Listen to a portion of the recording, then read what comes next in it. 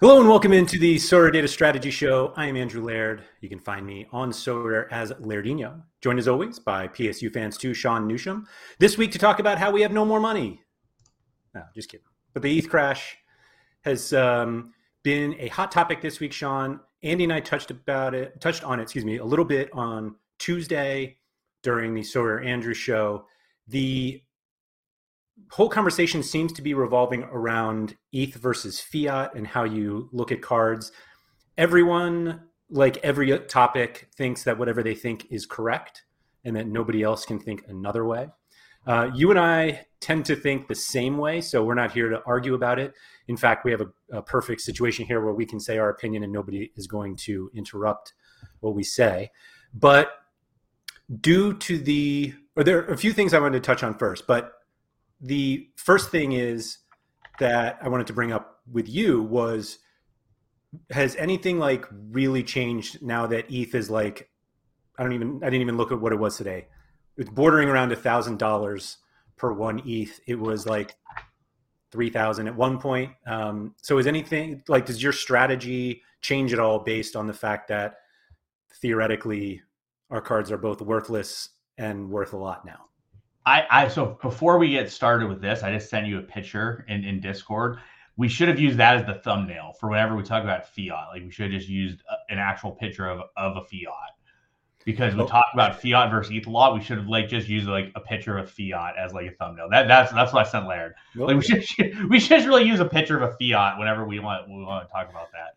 Yeah, well, that's what our galleries are worth now. Yep, it went from like a Porsche to like a fiat, but in ETH value went up. So it really depends how you go about the game, which I think, so my issue is people were talking about the in general crypto dying this week and stuff like that, and which is true. Like obviously crypto's gone down a lot this week since I think it started like last Friday when we had the show. Like I think it died like right after that. Maybe we killed it. Yeah, apparently we killed it. Maybe it was before, I don't know.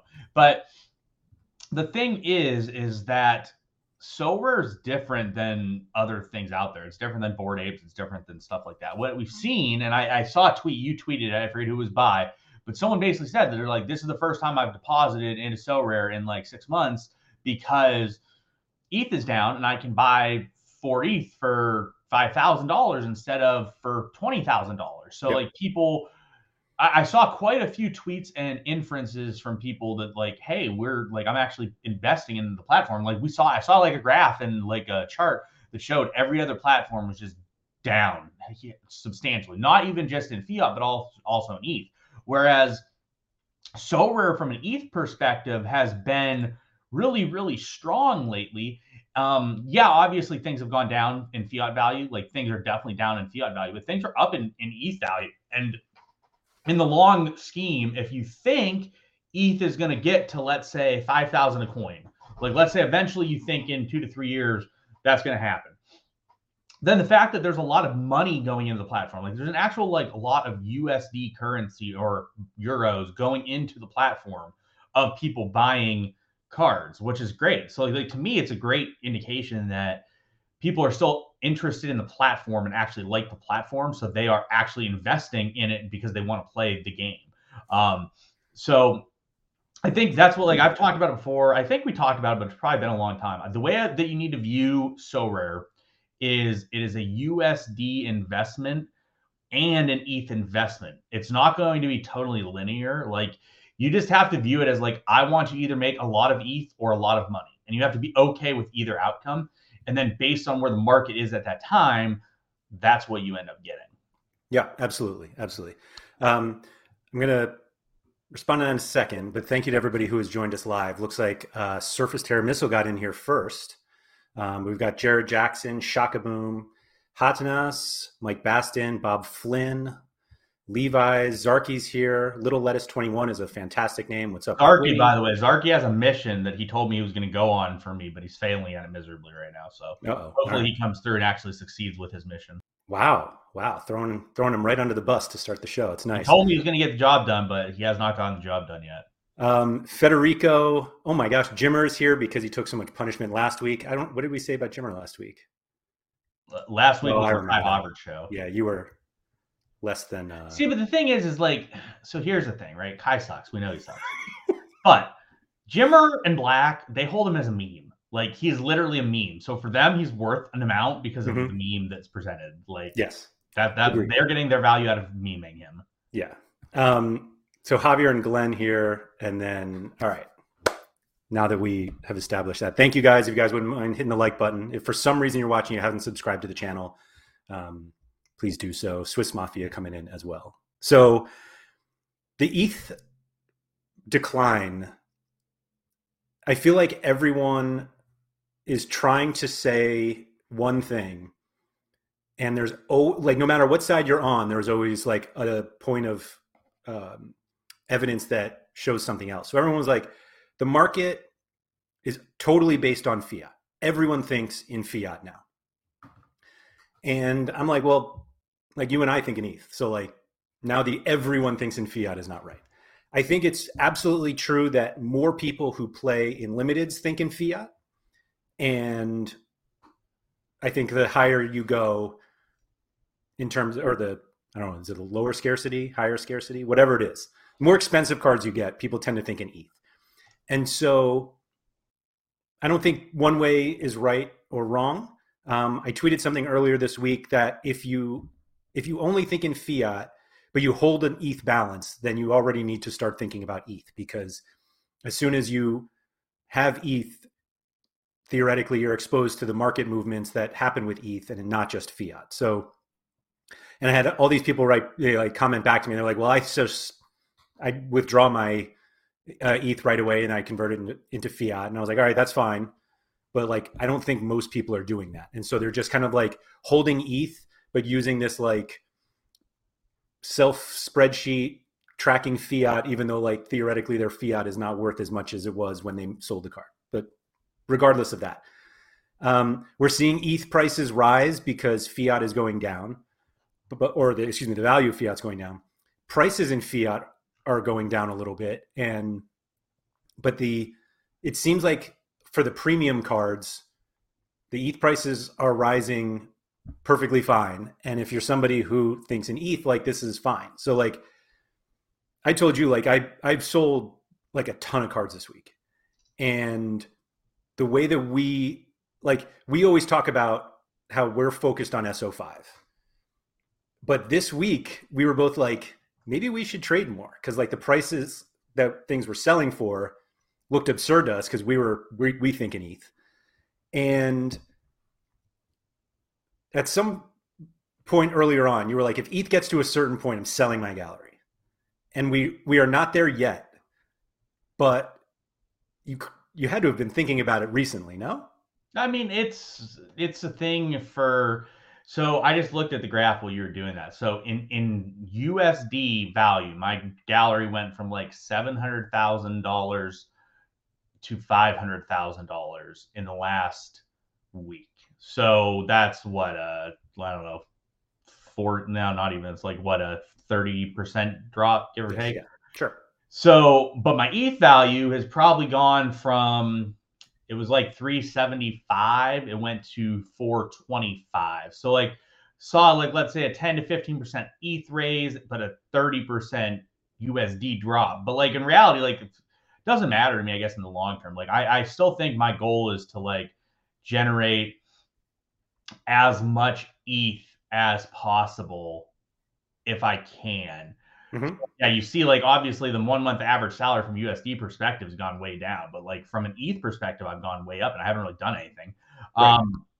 So it's one of those things. Like I don't know, it all just like funnels out over the long run. Like if ETH goes back to 2,500 a coin, my USD value is going to go way up, and my ETH value is going to drop. So it's like one of those things. Like you just have to be okay with either. So like in the long run, like I'm just okay with either, I guess. And like if the platform's successful, then I think it's going to be a realistically good opportunity to do one of the two of them. Which one of the two I can't control, so I'm just okay with it.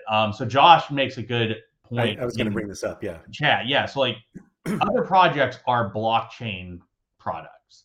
Sorare is a soccer product that is built on the blockchain. There's a difference. Like that's what the difference is between it.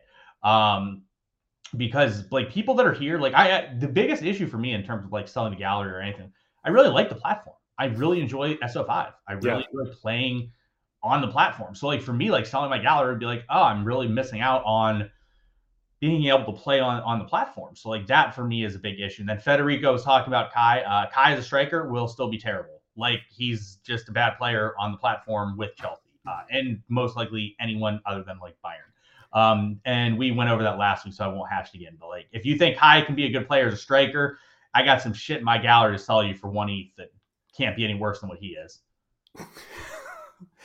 To get back to this point from Josh, so it works kind of both ways. That everybody, like, NFTs are down now, kind of all over, and I think that that tweet that somebody shared recently, I think it was Max, about how Sorare volume was up versus other NFT projects, kind of goes in the point of like why the biggest complaint that we heard, I guess it was a year ago, or was it 6 months ago? It's everything is a blur.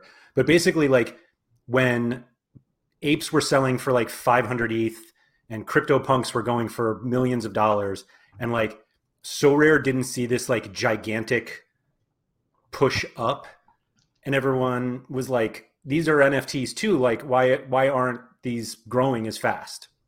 I think that was one of the complaints. Was it Zora who said it?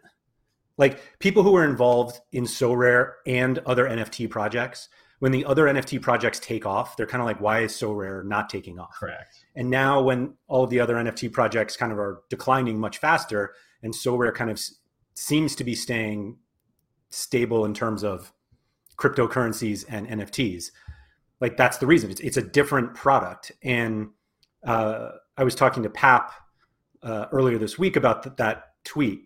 And the problem is that like Sorare itself is just a very different game. Like all of those NFT projects have like a specific limited scarcity. And while we have a presumed limited scarcity, the number of players is so high that just like the volume of actual NFTs you can buy is so big. And so like that's why volume is high, because there are just so many more of them. Here's the thing, right? Like people are just trying to get rich quick.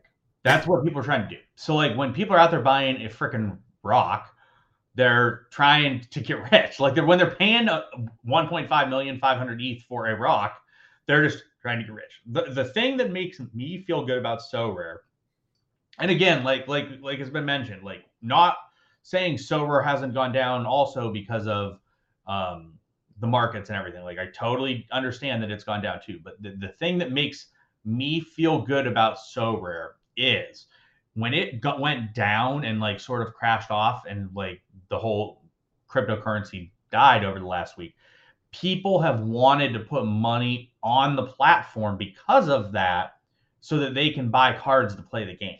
People aren't sitting there lining up to buy a crypto punk because they could get it at 100 ETH for 1.1 per ETH compared to 100 ETH at 2,000 ETH per ETH. They're just not doing that. Whereas like Sorare, like the price went down and people were actively putting money on the platform that wasn't on the platform. So like to me, that's what makes me feel good about Sorare. Like we had the highest ETH volume day in the history of the platform this week. Granted, a lot of it was spurred by Zura selling off the remaining portion of his gallery. But like that was only a chunk. Yeah, it was like 200. I thought it was around 200 was him. Oh, wait, yeah, so like that's not. I don't know why that's not updated. Oh, that you were at auction. Yeah, so like this was like a 1,200. Like it was still 1,000 ETH without Zura. Exactly, and then we're still looking at like 800. Like it's been consistently around 800 because people have been putting money on the platform to be getting cards. So I think the one thing, and I know you disagree with that, but like I definitely don't think Sorare is going to be thrilled with the thresholds. I don't think they're going to be thrilled with pegging it to ETH if ETH is going to be low. I think that we're going to see a change from that perspective because I don't think they want to be spending, like I don't think they want to give out that much ETH in the long term if it's going to be like we get to like 500 ETH and like the threshold is like what 0.1. Like I just don't think they're going to be comfortable with something like that, even though it's the same fiat value as like what they were giving away originally. Yeah. So the somebody kind of brought. I'm going to not ignore this point here from Joshua was saying that the increase in threshold payouts helps the ETH price of cards go up because people have more ETH to spend. It does. So fiat wise, it's the same, but like because there's more ETH now, ETH prices go up, which is true, and that is absolutely that is a good thing. So what I think is okay with ETH going up is I would like to believe, I don't know if this is the case. I would find it difficult if it wasn't the case, but I believe that Sorare probably has some sort of ETH reserve, and they have a fiat reserve specifically to buy ETH to pay out. So rising ETH is no concern to them, or falling ETH, is no concern to them because they are hopefully buying ETH each week in order to pay it out. Like I don't think they're losing money on ETH because they're like using an ETH reserve to pay this out. If they are doing that, I think it's a mistake. Here's a good question and a good comment. Like, how do we think they're holding the funds? Because we really don't know the answer to that. I would like their own balance sheet. Just in general, like when they bring in, like let's say, like yesterday they made 200 ETH in auction sales. What are they holding that in ETH? Are they leaving that in ETH? Are they? I think they're probably doing. It should be somebody's job to decide. It is, and that's I think what the CFO's job is. I think I hope they're better than some of the other people that in terms of their decisions. But like realistically, like I'm thinking that they're like let's say they're probably keeping like 70% USD, 30% ETH or something. Like, I don't know. I'm just giving a random number. Like sure. I'm assuming they're keeping some amount in ETH and some amount in USD. And I'm assuming they're doing it that way because like obviously, so from a perspective of the platform, right? They have everything's done in ETH. So like the platform, they have to give stuff out in ETH. But I'm assuming their employees are paying in USD fiat currency. So yep. I'm assuming they're doing like maybe they're keeping like 50% in ETH, 50% in USD, because if they do it like that, like it kind of offsets whatever happens on either side, right? And it protects them the most by doing like 50-50 type of thing. But I have no idea what they're doing. But like I will say that it's like let's say they made how many people got the threshold this past week? I haven't pulled that yet. Because like if you're giving away like let's say 400 ETH in thresholds and prizes, and you're only generating let's say 500 ETH in auction sales, you got a little bit of an issue there. Not saying that's happening, but I don't that you don't though, because they have they raised all the money that they raised as a private company in a funding round is not in cryptocurrency. Like that's fiat. And so if the amount of money that they made from auctions isn't going to cover threshold, like they can just go out and buy ETH. And this is a great time to buy ETH because it's so low. So like I'm not like concerned at all from that point of view, like at all. And so I don't think falling ETH matters in terms of threshold. Yeah, and it might not. It really might not. Like it's just it's an interesting concept that we really don't know the answer to, or really have any way to know the answer to exactly how they handle that stuff. Yeah. We just have to sit here and hope that they are good enough accountants to figure it out. Which, I mean, in theory, they should be. Like, and like you said, like they are making more like auctions. Like auctions have been around 200 to 300 ETH a day. So like you're talking, let's say 1,500 ETH a week. They're not giving out 1,500 ETH a week in thresholds, and they actually will give out even less once we eventually get to the point where there's no common goalkeepers. They're going to give out less in thresholds than they were previously. I mean, we've had international breaks. Like nobody gets. It's literally in the hundreds of people who win thresholds. I didn't win a threshold last week. Yeah, I didn't win one.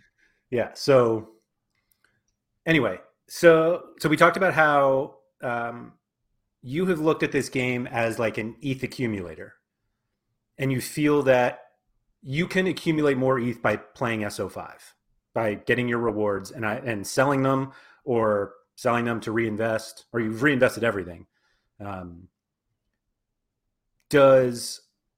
Has the drop in fiat value of ETH made you stop buying cards?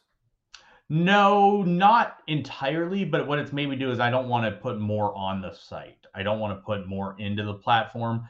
I want to now generate what I can at the moment. Not that I won't put more on the site. Like I will. If it's warranted, it will. But like I think what I'm trying to do now is like I will try to use the rewards that I get entirely to generate what I need to buy. Whereas like in the past, if I'm like, I really want this guy, I'm just gonna put 10 ETH on and go get the people I want. Whereas like this time, I'm like, I don't really want to put on this because the ETH number is going to be really high. I would rather just generate because like realistically, a lot of cards you win right now are worth a lot of ETH. Like threshold's like 0.045.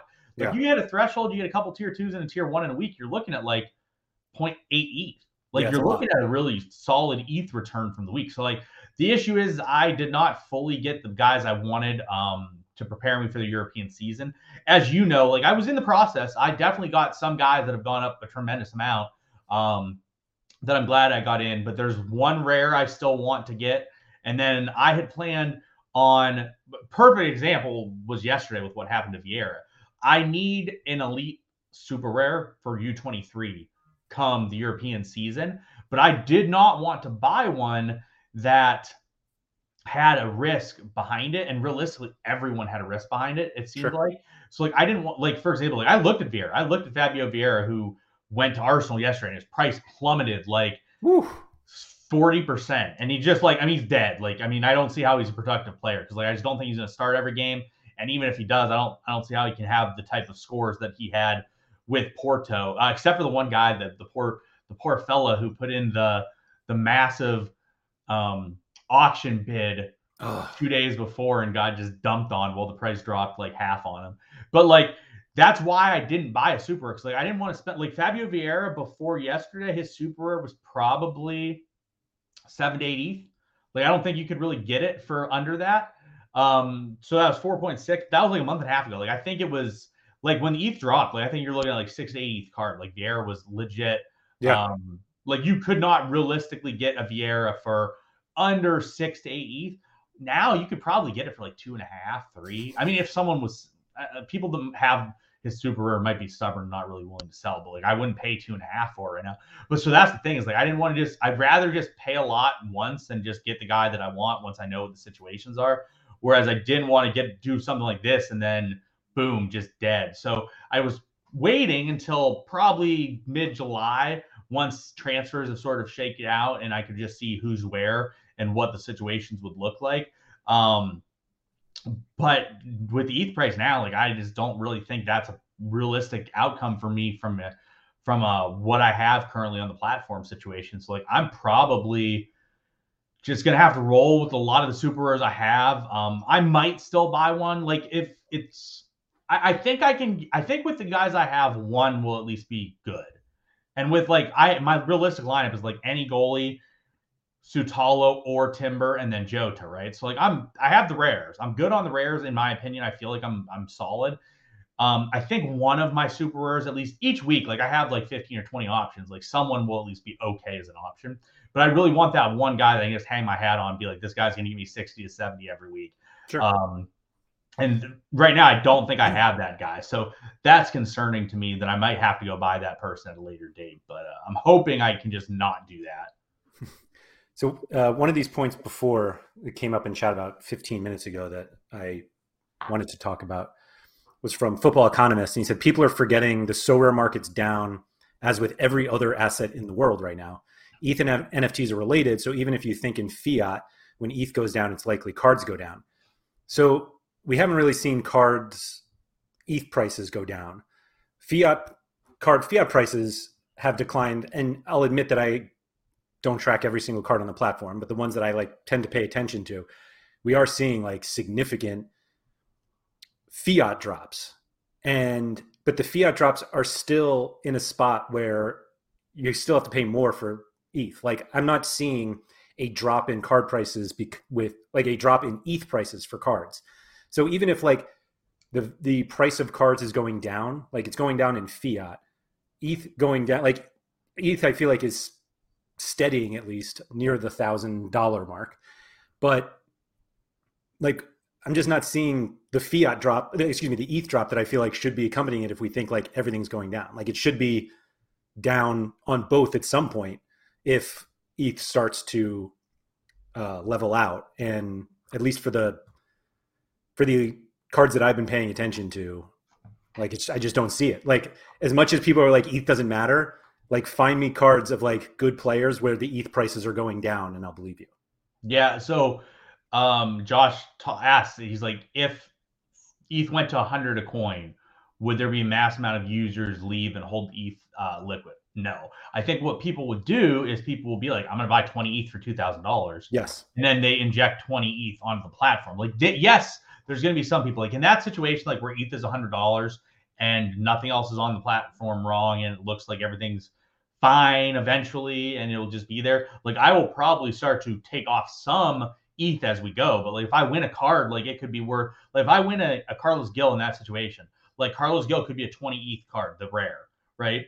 And like when you look way back in the depths of the platform, like you see guys sold for like 5 ETH for a rare that was like a mediocre card, but like that was like $200. Like they didn't care. So I think we'll find people that will do that. The issue is obviously like also it looks like we're going to go into a giant global recession. And if we go into a giant global recession, are people going to have money to be spending on JPEGs? Players? But at the same time, every time there's a recession or anything like that, there's still people that have money. Mm-hmm. Like it's not like everybody in the world doesn't have sort of money or funds at that point.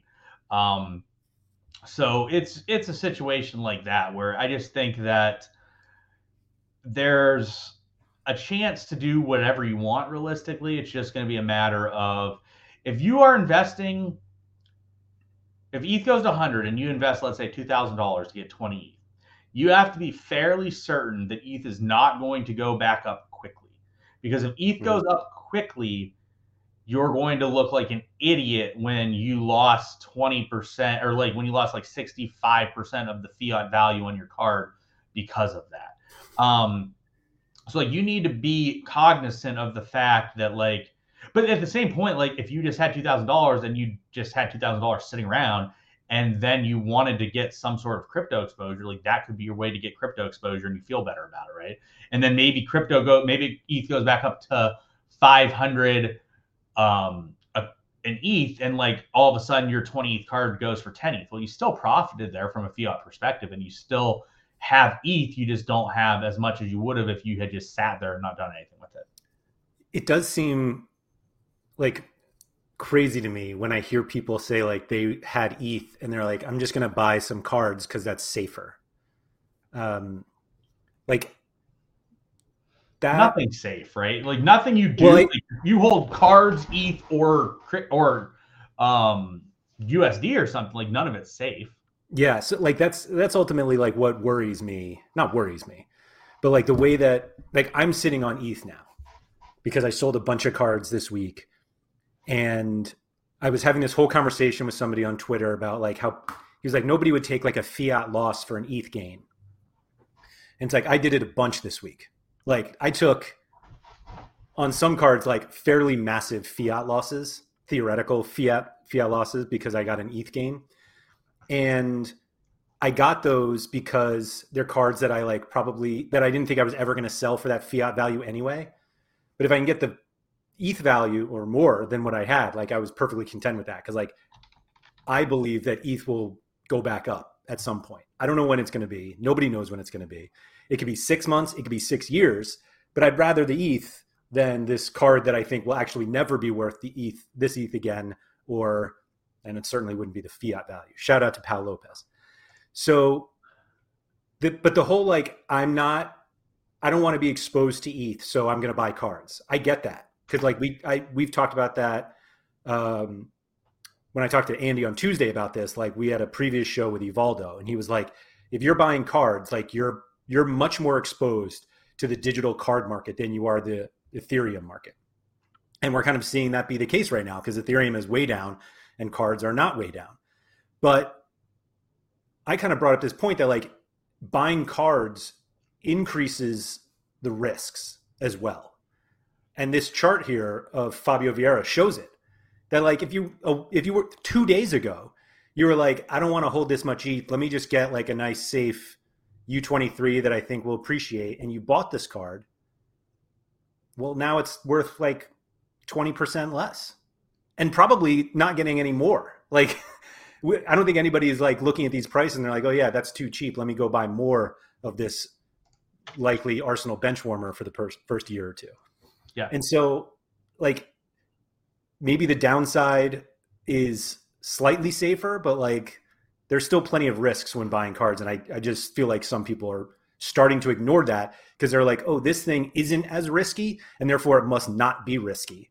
But that's like so far from reality. Yeah, I mean, realistically, like all of it has risks. Like if you're into ETH, like you're risking what the crypto market is. If you get into the cards, you have a combination of both the crypto market and the actual like player market too. So like there's so much risk in terms of like what you're looking at with the players, what you're looking at from your gallery. That's why like I think a lot of things is too, like if you buy the elite level cards, doesn't matter what region. If the cards you get are the elite level pieces, it's generally speaking, they don't go down in both, or like they don't stay stagnant. Like I have seen a lot of cards be stagnant, where like ETH drop or like the price dropped of ETH, but the value in the card hasn't gone up yet. And part of that is like it might eventually, but we looked at Cruise yesterday. Like Cruise Limiteds haven't moved at all. They actually have. So like when Laird and I looked at this yesterday, it was like 0.18. And I actually told Laird to just park a bunch of money on Tony Cruz Limiteds because I thought it was a pretty good spot to just dump some money. So we're looking at Cruz and what's his, can you scroll up Laird and so I can see his ETH value? So like, yeah. So like yesterday when Laird and I talked about it, it was 0.188. Now it's a 0.227. So like I bought yesterday at 0.184. You did. Yeah. So that's literally right when Laird and I talked about it. Because Laird went and bought one. So like, as you see, like if Laird had went and bought 10, like I told him to, he would have jumped and he would have generated about 0.4 ETH worth of value from just buying that card for one day and then selling it. But it's a situation where like there's some cards that have been stagnant that didn't really jump upwards. And they just sort of were like the same, nothing changed. And then there's also the cards like Carlos Gil was going for, that's also my first mention of him in 2 weeks, Mike. So I didn't mention him at all last week, but he went from 2.5 to 3.3 overnight. Like that's pretty similar in fiat value. Like, yes, it's slightly less, but it remained pretty similar. So that's where I think like you can see stuff, but obviously like you see like the Gil has sort of tailed back off a little bit because people haven't done it. Oh, I see there was a trade involving someone that you were talking about earlier today, Larry. Well, I was going to say like we saw the price dip. Like Chani right now, fiat wise, is like the recent floor here. No, Chani. And what did this card go for? Took him like 3 months to get the card, but he got the job done. Gomez and Vanderhorn super rares. See, Laird, and you didn't want to do it. Yeah, that really would have taken my gallery to the next level. I don't even know how good Gaston Gomez is. Oh, he's good. He's good. He's good. He's also starting because Gabriel Arias is hurt. So yeah, I don't know. But anyway, yeah, we're seeing like wow, he's been smashing. Holy shit. Yeah, he's very good. Dude, well, let me rephrase. His L4 is 9. He's a racing goalkeeper. Like if you go back to Arias's scores, like that's what they look like. So, but like we're seeing like at least Carlos Gil fiat prices are going up now. They're still down from 9 days ago, but it's like 10% down from 9 days ago. And I don't know. It seems like those types of cards. Someone bid on the new auction Mbappe. What's that? There was a new auction Mbappe rare today that I don't know if someone had bid on it.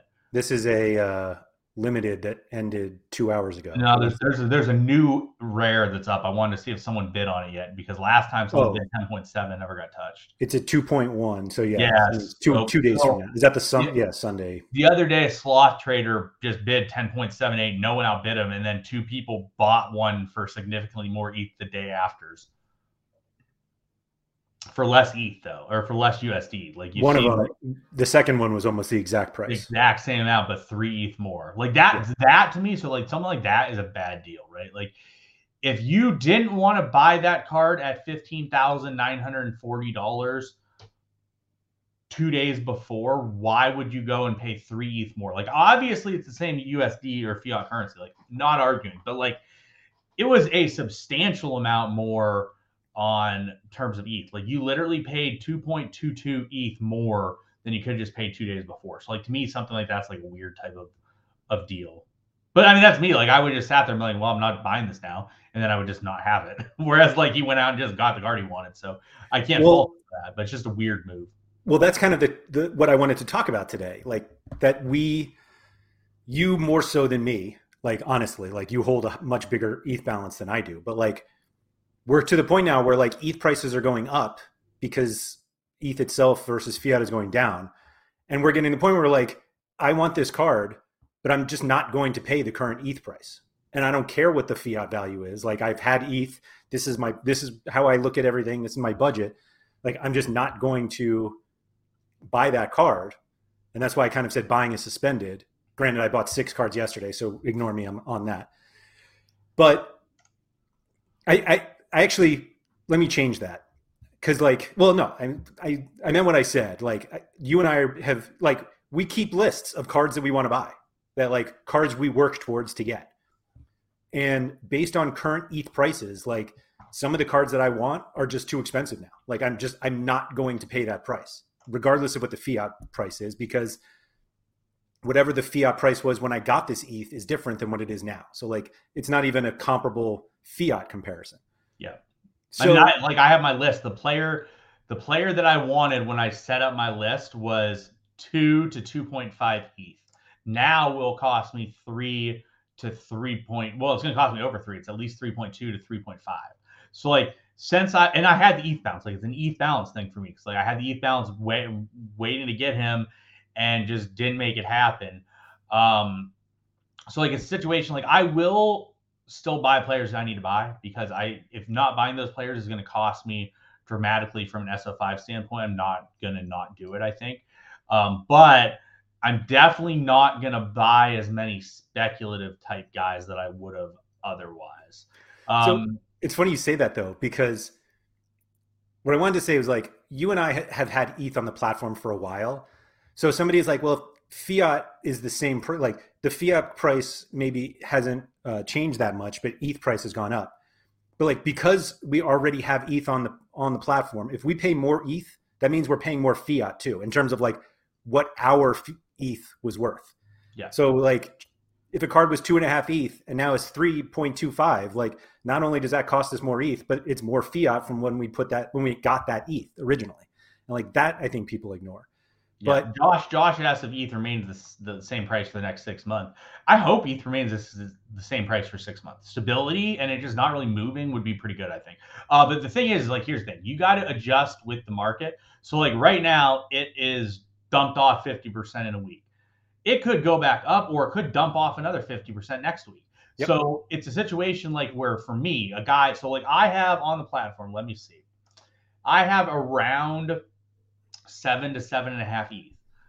I've had that balance for a little bit now. It was higher. I bought some cards along the way, obviously, but like I have 7.5 ETH.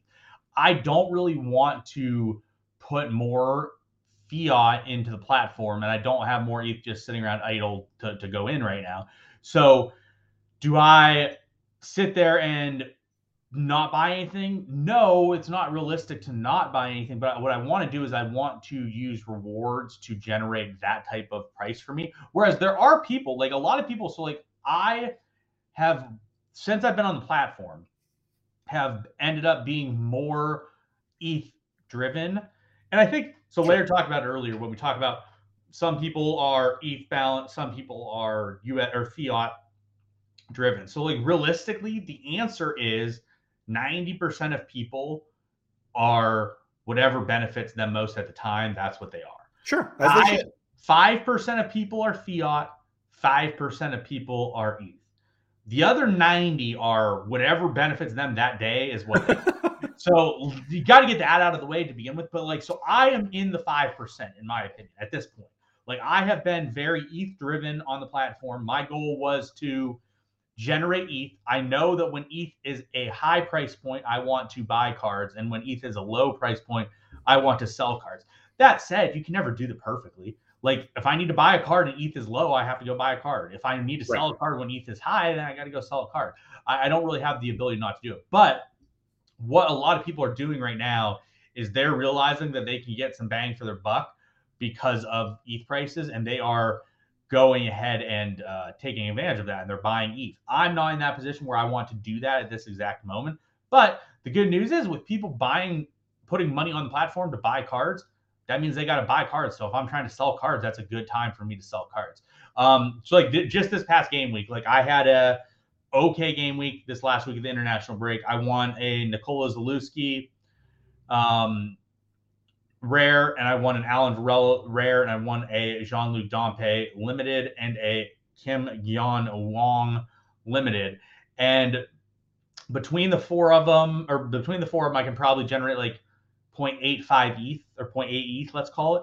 So if I really want to, I'll go sell those cards. That generates me 0.8 ETH. I could go buy a card that I want to use. Or like I said, like we've talked about before, I don't really like selling young players that haven't proven to be bad on the platform. Yep. Like I think if you sell young players that aren't proven bad, you're doing things wrong. So like I might not sell these two immediately. I might just sit on them for a little bit. But again, like that's like I've been selling rewards very liberally recently, like except for actually I guess I won an Alexander Schultz rare as well, but he's actually a smasher. Yeah, and my rare defenders are not the most strong. I do have a lot of the Frontail guys, but if Frontail doesn't have a good matchup, it's my options are really limited.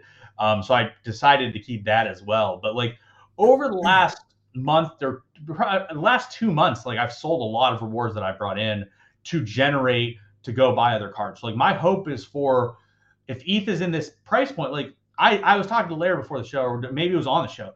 Like if you go and you get a threshold, a couple tier 2s and a tier 1 in a week, you're getting close to an ETH out of that. So like, and with my gallery size, that is not unrealistic to hit that type of an outcome on a given weekend.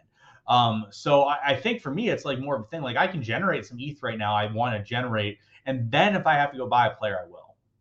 Yeah, I think those are all good points. I don't want to ignore that. Like obviously, if you're selling cards now, like you're getting the higher ETH value. Yeah. So like what we're kind of talking about in terms of this, like buying is suspended. It's like we don't want to use our ETH balances to buy cards. Like I would be content like selling cards to then buy new ones. And I actually think for people who think in ETH now, like trading seems better now than ever because you don't have to like think of like, oh, this card is really expensive. And it's like, well, maybe the card that you're willing to trade has also seen like an absurd ETH rise just because of what ETH itself is doing, that try to make some trades. I say that having rejected a trade literally an hour and a half ago. But I think it's almost for people who think in ETH, because ETH prices are going up, winning rewards is more important than ever, because like that's literally just an opportunity to get a card that you can sell for a near peak price.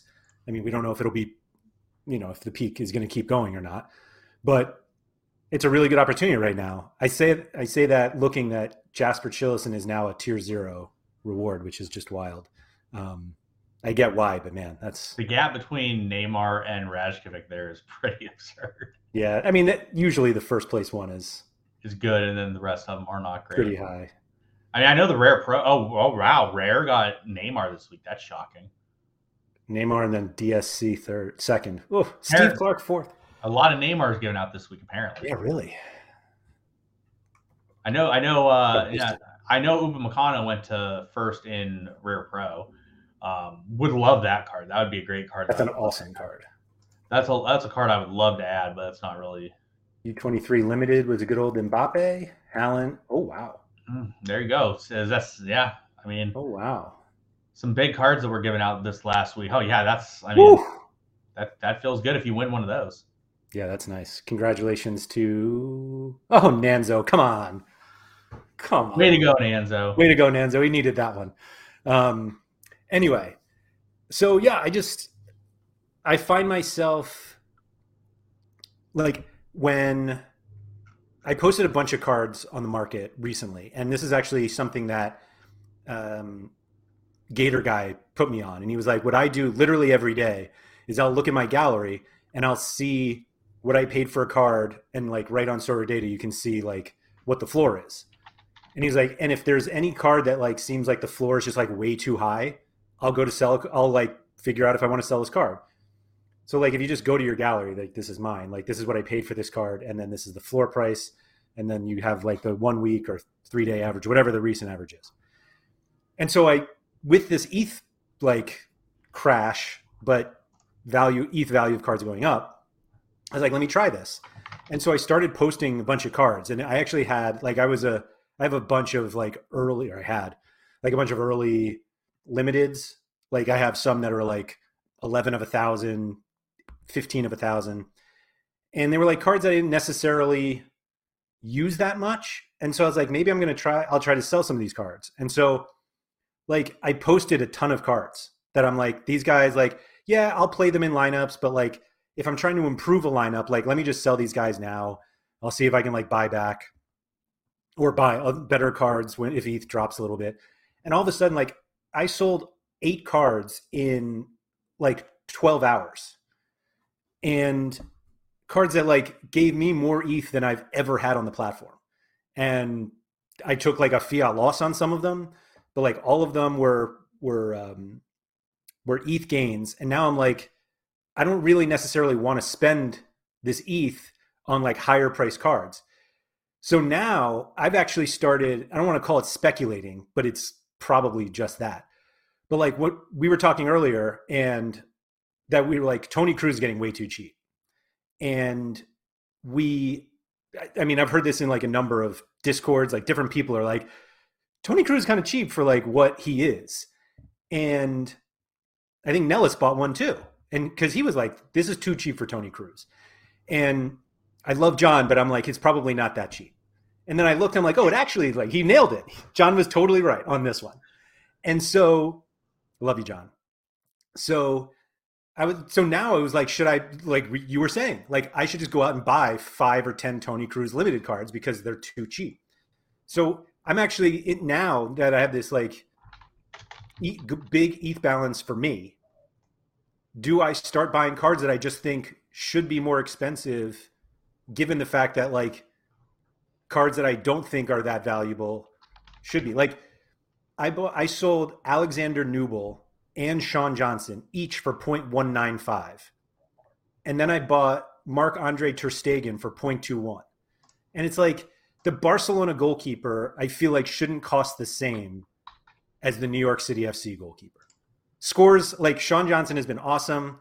NYC's like arguably the best team in Major League Soccer. Like I get it. But like that looked like an inefficiency to me. And so now I'm starting to wonder if like those are the types of cards I try to buy over the next 2 months while Europe is quiet, and just lose all my ETH that way. Yeah, I mean, it's one of those things, like when we talk about Cruz, right? Like I don't think I'm actually going and listing some cards as we're talking. Yeah, exactly. But like, but like, it's just I mean, I more so know what cards I've had. I look through it frequently, and I know what I could sell that is sort of like back end stuff. But like I have a Carbonero. Like Carbonero is at 0.65. Like that's a massive uptick from where he was. Like when I won him, which was like 3 weeks ago, he was like 0.3. Yeah, like literally was like 0.3. 2 weeks ago. He was like, 0.4. And he had a goal. He like scored a goal since then. Yeah, like, which is fine. I'm not saying he's bad because there's not many options from a U23 summer perspective. And honestly, having him was pretty wow. So here's the thing. Here you go, Laird. You haven't looked at this, I hope. What is Tati's price? 1.6. 0.99. I think people are scared. That's West Well, Ham. I think people are scared too, but like this is a guy that was selling for that's probably a massive 3 at points over the last month. It's probably a massive fiat drop. Carbonero had a rumor recently too. I saw. I don't follow him closely enough to really know what's going on, but he had a rumor recently as well. Whether or not that'll be good or not, we'll have to wait and see on that.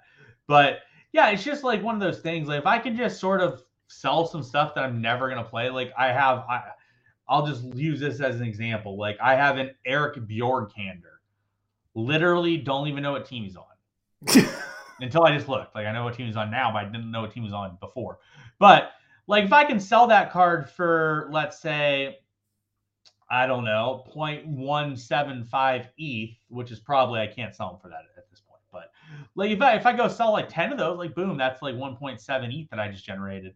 And that's not the all right. So yeah, Sebastian Pasta says the Carbonero is likely going to racing / jail. Yeah, because I did hear Carbonero did have something about him. It just wasn't as big as what your boy Sebastian V is going through. But there's definitely like, I don't know, there's just some cards that I can sell that like aren't really cards I'll use ever, and they could realistically help me get cards that I will use. So like that's something that is of value to me. But like it's just right now. So like here's an example, right? We talked about Stroikens last week. Like for me to go speculate on Stroikens right now probably is going to cost me to get that super rare. I would guess 0.75 ETH that I paid 0.231 for 2 months ago. Like I'm not going to go pay 0.75 ETH to speculate on something like that right now. I'm just not going to do that. Actually, here's one that I do not think it's the most speculative, but it is still a bit more speculative. I sent an offer out for your boy Lubes last night. Super rare. Ooh. But I didn't know, the guy didn't respond. And then I was just like, I don't know if I want to speculate on it. I was offering like a lower. Why is there speculation? He's going to be the best U23 midfielder this summer. Fall. If he plays.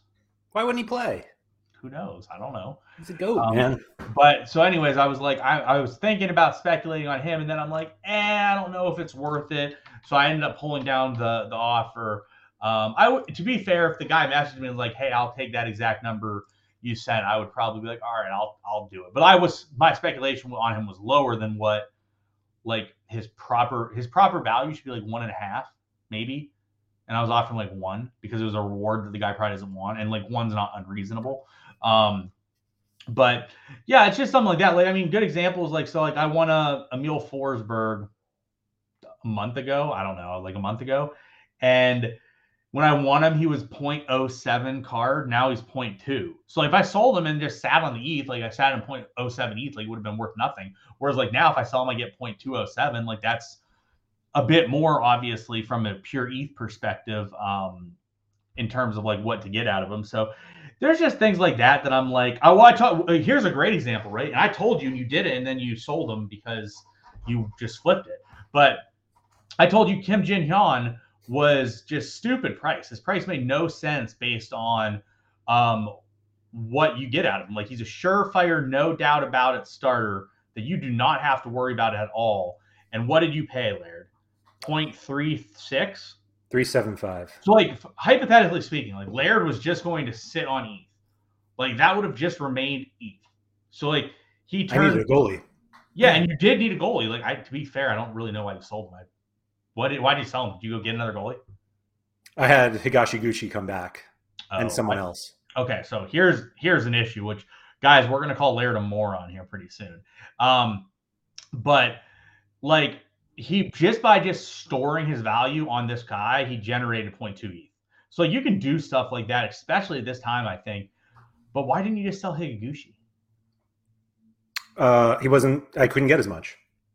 You should go look at Higuchi. Oh my god!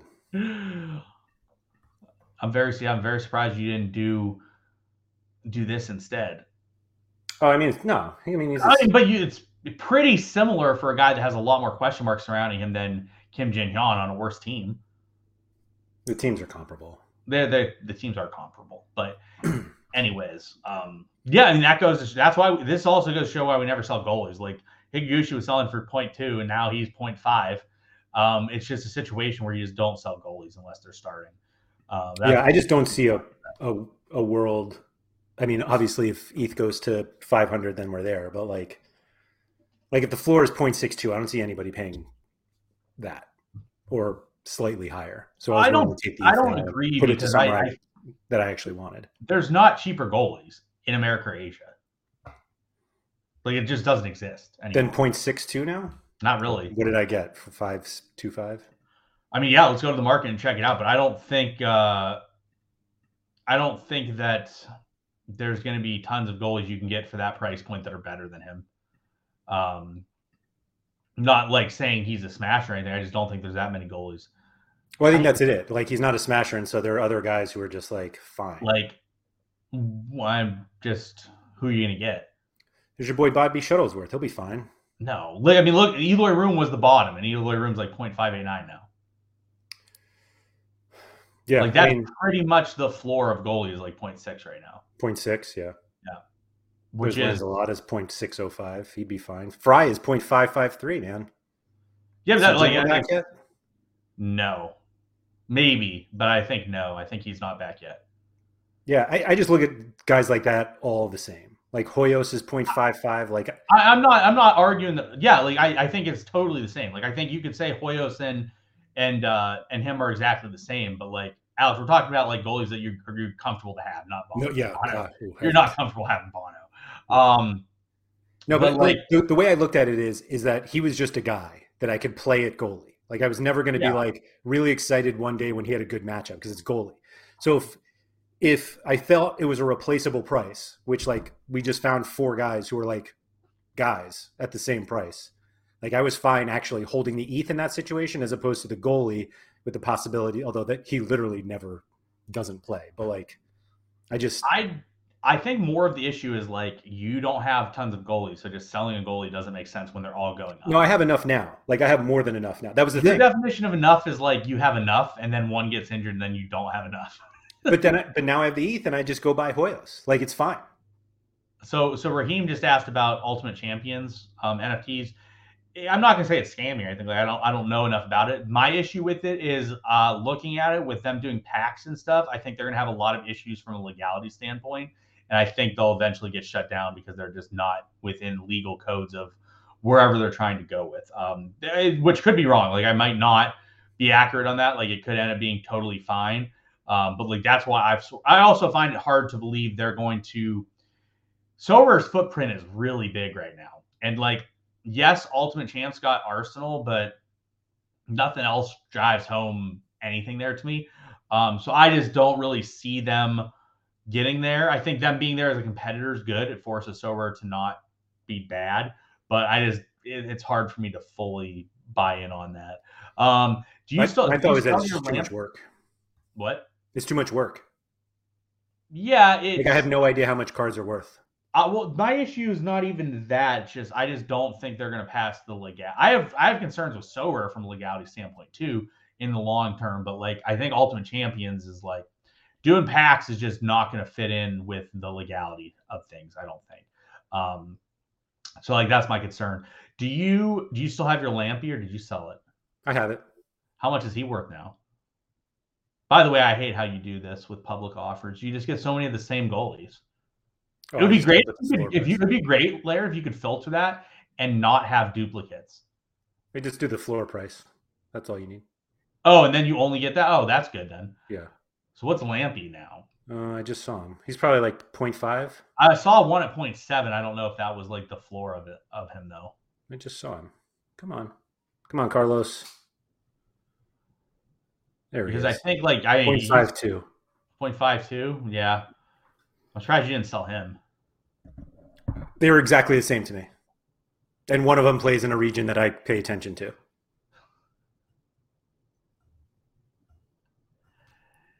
I mean, that's fair. You do not. I have other Argentina cards that I would play when they're playing together. That's fair. I don't need Kim Jin-Hong when I have nobody else playing. That makes sense. I mean, that you do not have the Asian cards, so that does make sense that you'd rather have another Argentinian card, especially if like Armani goes off on international duty or something. Like it gives you an ability to still run that line. So yeah, okay, that makes sense. But yeah, floor goalies are way up there. How high do you think floor goalies are going to get? What's wild is to see Zach McMath at 0.596. He's been good, to be fair. He's been great. To be fair, I think he could be higher. He's been really good. He has no competition because it seems very clear Ochoa is done. Yep. It seems very clear that Ochoa is gone. So like you can't really ask for much more. You have a decently aged goalie that's been really good that has no competition. Like that's pretty nice. No, I mean, I think in these regions though, you really do see like there is not a gap between goalies. Like the gap is like 0.6 to 1.2. Like that's the entire range of the entire range of starters. Whereas like in Champ Europe, you have like 0.6 to like 5. 4. Yeah. Yeah, whatever Donnarumma is now. Right. Not even the starting goalie type guy. I was thinking of Allison. So yeah, that's kind of a scarcity. For those listen, Laird and I were laughing yesterday. So Florian Wirtz had a auction go yesterday. Blown away by the price of Florian Wirtz on auction. Like this dude's out till probably at least January, and he auctioned for 4.5 yesterday, and his floor was like 5.5. So like my two most valuable rares in my entire gallery are Wirtz and Donnarumma, two guys you like can't even use right now, which I found absolutely ridiculous. Like that's the difference right there. 4 days went from 2.7 to 4.4. Yep, exactly, which is crazy. Did he like come back? Did we miss that he is in full? That he's I don't think so. Back? I actually so here's the thing. Like I tried to get his forward card last year. I don't know if I want the forward anymore. I think I might want the midfielder.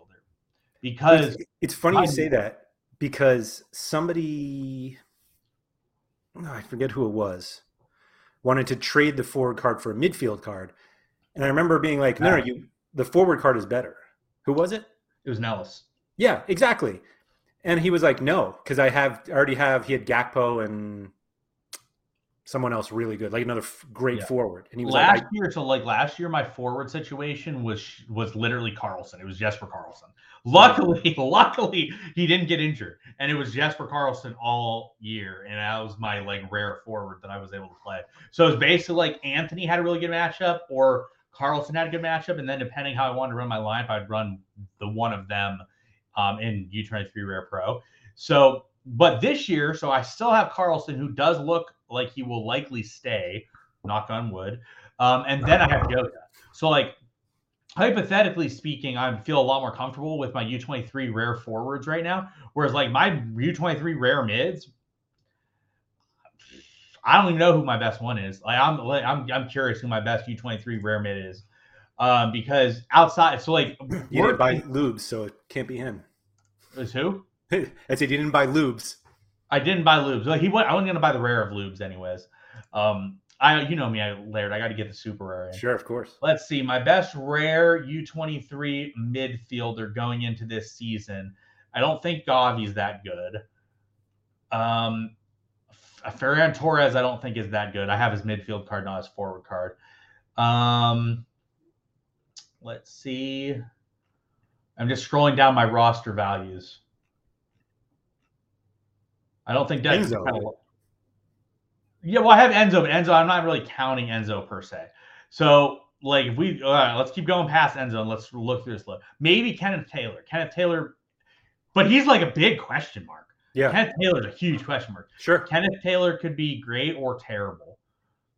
Keep scrolling. Yeah, a bunch of these guys are aging out anyway. Yeah, I'm just seeing if I have anyone that I think is a guy other than Enzo. I obviously think fits that bill, but like I'm trying to see if I have anyone else. And like as you can see, this list isn't that strong. Like Yari has a chance to be decent. Tejan could be okay.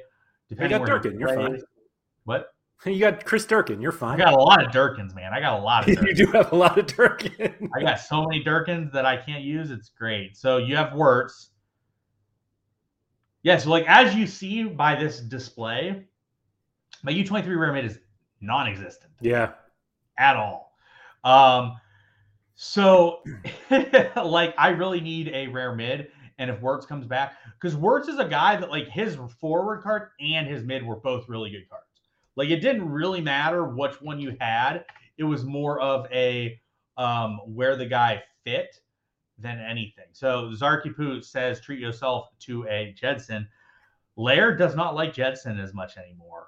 He was talking negatively about Jedson yesterday.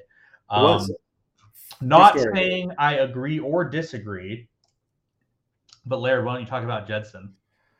The thing that I mentioned about Jedson is that the sample size is too small. and like he's being priced like he is a top 3 midfielder, U23 midfielder, and we're pricing that based off of what is this? Basically 10 games. 1, 2, 3, 4. Well, he had the sample the year 9, before. 10. So it's 10 recent games, and then Sean was like, no, but he's done it twice. Yeah, He's smashed twice, and it's like, well, I guess, but twice now within, 2 years, 2 completely separate years. I don't know. I'm just saying, like, I think there's a lot more speculation in that price than people think there is. I think it's okay at this point. Like, I don't think it's bad. I just think there's my issue with like midfielder, like U23 midfielder this year is like, it's like Veerman, who like you're comfortable with, and then it's like, I don't know. Like, I really don't know like who else would you hang your hat on like today, Laird, as like a U23 midfielder? Well, we talked about this, that I thought I named Jedson in my top 3 when Harry Trades asked recently, and then I tried to walk it back. I think Pedri's in the list, and you gave me shit yesterday for not owning a Pedri. Yeah, I don't know why you don't own a Pedri limited with what you were saying about Pedri. Yeah. I know. I think that's fair. L40 Laird. Driving me nuts. If I do L40, then Jedson falls too much. I'm not even worried about Jedson. I'm just like, who are you hanging your hat on in this position right now? Kaku, apparently he might stay now, but his rumors are bad. If he leaves, I just don't like where he goes. Enzo, obviously, his rumors are Benfica, and that's pretty much it. Love him. I think I love him no matter what, but I think if he goes, might be an issue. I think Quinny's got it here. No, I don't disagree with Vinny Souza. Vinny Souza has been fantastic. It depends where he goes. So I was going to say, he is turning into like what we were saying about Tati a month ago. We were like, every rumor is awesome. It was like Celtic, PSV, Bruges. What was the other one? Genk. I didn't think Celtic. It was Genk. Ajax has been rumored to him today. My God. But like, here's the funny thing. And the funny thing is, I don't even know if like Celtic or Ajax are the best for him, because I don't think his path to starting is as clear as like if he goes to PSV or Benfica or something. You think Kenneth Taylor starts over Vinny Souza? I don't think they're the same position. Like, he's more of like in the Edson role in that situation. Okay. So like, all right, so Szymanski, like, I don't like where his rumors are. Veerman, obviously Veerman's fine, but Veerman ages out after this upcoming season. So like, that is a knock to him. It's not enough. It is and isn't. Like, it is because like you want more than the year, but it isn't because like all you really care about is the year. Yeah, I think Veerman has and it's to a much lesser degree, specifically because of this year thing, but he has that little bit of like safety that we know with Van de Voort, because like he just got there. Like, he's not leaving now. I heard he had a rumor the other day, but I don't think it was serious or anything. Seems crazy for him to leave literally after 6 months. I would agree. So Sangare ages out. Jedson, we've just talked about. Tanaka. I actually think Barco is an okay shout, which you and I talked about, because we don't really like Barco, but he's pretty good on a team you really like, and he just got there, so he's not going to leave. And so I think he makes sense. I don't think Turnbull makes sense, because I don't know if he starts. Somebody brought him up in one of the comments from our video last week, that if he was a starter, not even a question, that would if he was like locked in starter, I would have a Turnbull so fast. Yeah, he has rumors to leave, but even if he doesn't, their lineup could very well be Hatate, McGregor, and O'Reilly instead of Turnbull, which then you're spending 2 ETH on a guy you can't even play frequently. Right. Bruno ages. Pedri. So you said Pedri. I buy that. I buy the Pedri hype from you. My issue is that like I got to go pay 4 ETH for Pedri. That's a lot. Yeah. So like I don't really know about Pedri. Georgie was the next person on the list. He's America, so we're not going to count that. Lewis Ferguson, I believe, has rumors. I haven't heard exactly where he would go. Otherwise, he would probably be a pretty realistic shout. But that's a difficult one. So then we keep scrolling. Like Tchouameni's not, you don't want him right now. Wendell ages. Vieira died yesterday. Dreyer ages. Pedro ages. Bellingham, I think, is another realistic option. that makes sense. But but the problem is all these guys we're talking about, they're all Champ EU guys that are really impressive. Josh talks about Odegaard. I don't see it with Odegaard. He's just not good enough, I don't think, to be someone that stands out. Zarky brought up Morrow Jr. I do think Morrow Jr. is an option. The issue is I'm a little concerned about the amount of spikes he would have. Granted, you do see that he did have some spikes there, but he's someone that's a realistic option, I believe, that can go out there and put up some good games for you. I believe he had some rumors of leaving, though, as well, which is obviously concerning. That's not what you want. But he's someone – I love Almada. I just – obviously American. Yep. Declan Rice would be fine. But like, we're so far down this list, right? Like we're like 40, 50 people down. We're like at 55 average players. And then there's obviously Vinny Souza. The person I have that I'm praying to God goes to Zenit is Glebov. Glebov is like my only freaking hope. And he was so bad at the end of last year. But this is a guy that has shown to be relatively solid on a relatively terrible team that if he goes to Zenit and sort of gets plugged into Zenit and they just hold possession and he can be better than what he was at Rostov, he's my prayer, someone that could be productive. Someone mentioned Zakharyan. I do think Zakharyan's a good option. Me too. I don't love the exposure to the Russian league is my issue. Like I would rather have my guys. What? Your midweek is dead. Your midweek is dead. You're also just not. There's just a lot of concerns around the Russian league, just all around, right? Like it's just you're concerned. This is your boy Eric Martel. Where did Martel go? Nowhere yet. Where was the rumor? I remember there was a rumor. Rangers. Yeah, that'd be good if he went there and played. That'd be obviously great. But so yeah, like this is the problem, right? Like we're talking forward. If we go to forward, there's quite a few people I could hang my hat on, even if they're expensive. But like defenders, there's guys I could hang my hat on right now as well. Like you're looking at Mbappe, obviously. Like I think Jota's someone you can put your hat on. I think Maleka could have a really good year. I think Carlson probably stays. Some of these other guys that are cheaper, like Vinny Jr. is still a really good option to get, in my opinion. Zion can be solid. I think Zion likely takes a step up and improves where he goes. Like Anthony could stay. Like he hasn't left yet, and that was someone that I thought had a possibility to stay for another year. Talis Magno, I think, is a great option. I really would love to get one. The issue is he just doesn't have enough.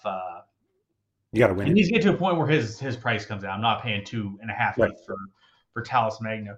But at least there's some options at forward that I'm like, yeah, this works. Like Jesus Ferreira, he'll leave after this season. I don't know where he's going to go. Mitsuda's been really solid. There's options at forward, right? Midfield's just like, oh my God, who's staying, who's not staying? Like, what am I going to do? And it worries me tremendously at that position. Yeah, it makes sense.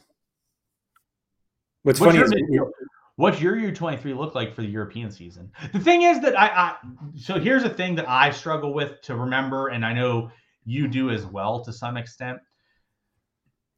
The American and Asian seasons do not end middle of July. Like you still have till mid-October with those. So like when I'm complaining about this situation that I'm talking about right now, right? I have an Enzo Fernandez, hypothetically, if he stays through, I don't know. World Cup. You got into the World Cup. The World Cup. And then I have Pablo Ruiz until the World Cup. So like I have options America and Asia run. I just, once Europe starts, I have some glaring holes. Yeah. My gallery is still at the best when when everything's running. My gallery is at its best because I have enough marquee cards in every region that when everything's running, my teams are really, really good in the key spots. Obviously, some other spots are not as good. But when everything's not running, I am relatively thin in a lot of areas. Yeah, I'm definitely thinner than I should be, but I have some like decent midfielders. It's really defenders are like okay, other than Korean Timber, who hopefully is coming back soon. I saw someone said he might be back this week. This week, yeah. Which would be great because I didn't play him, but like I would love to see him back because he's definitely a potential game changer when they have good matchups. Yeah, no, agree. I mean, I basically like they're fine. It's fine. Alvarez dies, but I have Carlson. I'm hoping Francisco Gonzalez turns into Jesus Ferreira from last year at least. Yeah, don't you wish you bought Zabalos? What's that? Oh, you said Zabalos was already up. Yes, he was way up, like even when I was looking. He looks legit though. But this is really the guy that I think needs to step up for Lairdinho FC. So that's part of my thought process too with my U23 forwards. He has the potential to be good. Yeah. He has the potential to be pretty good if he gets the right move. And what you and I have talked about, every move is good. Every move. Literally anything. So like I definitely think that there's a potential. Has there been any rumors recently with him? I haven't seen a single thing. Because I think that he is for me also, because like hypothetically, if he moves and goes somewhere good, I have two of them. So not only can I use one and play one, I can sell one, which could be like a 3-4 ETH card if it's the right situation. Yeah, Quinny's obsessed with Ferran Torres right now. He is. He's been obsessed with him. I think so. My issue is I have a Ferran Torres midfielder, which I just don't know if that gets the job done. Whereas like the forward card, I think you can play. I think the midfield card's a bit trickier. Yeah, I believe that. What let me just see where João Felix is. Chani doesn't think Joao goes anywhere. Chani, that's not very nice. I mean, it's fitting though if he just rots there, because like that loser team deserves him for being a loser for deciding to go there. So like they deserve to just rot together. Does he have I two would more think years get left? relegated. Like I wish Atletico Madrid could just get relegated like to like never in my viewpoint. I think his best season will be as soon as he's not U23 anymore. Probably. I mean, that's the thing too, is like he still has 2 seasons of U23 eligibility left. Yeah. That's tremendous for a guy. Like he's been around forever already. And 5 seasons left on his Atletico Madrid contract. I know. I think so much. 3 more years. Or 4 more years. 3 more years. Yeah. Ugh. Whatever. I think once we get to João Felix is when we cut ourselves off here. It's usually when we win the shows, right? Yeah, that's it. So, Chani, please, no more kind words about João Felix. It's just going to bring me down for how good he is. Mike Basson says João Felix to Inter online. Fine, I'll just continue Actually, so here's the thing. So we'll talk about that real quick. My Inter stack, right? That could no longer exist. Pretty exciting for me in terms of Skriniar, because I saw a rumor the number for him going to PSG was 70 million. I can't see how he doesn't start if they pay 70 million for him to go there. I mean, it's PSG, like they could definitely not start. They could definitely do that. They have a goalkeeper that they paid quite a bit for. Yeah, but Skriniar at PSG, that could be a really good card, especially considering I already have a Donnarumma. Yeah. I think I would definitely go buy Neymar in that situation, and I probably would no longer exist in the parameters of a Inter Milan stack. I would now have a PSG stack. But I think that could, Skriniar could be really, really good at PSG, I think.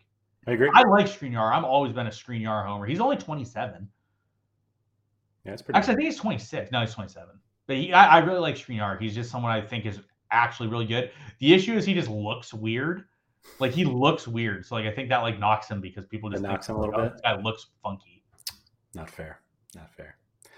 All right. On that note, thank you to everybody who has joined us live. Actually, looks like we had more people today than maybe we've ever had. So with all of you watching right now, if you could just hit the like button below, that would be very appreciated. As always, if you haven't subscribed to the channel, please do as well. Anybody listening to the audio version, hopefully we were able to explain enough of what was on the screen that you followed along well. Those of you who listen on Spotify, there's video available on there. It's one of those things I probably should have said at the beginning.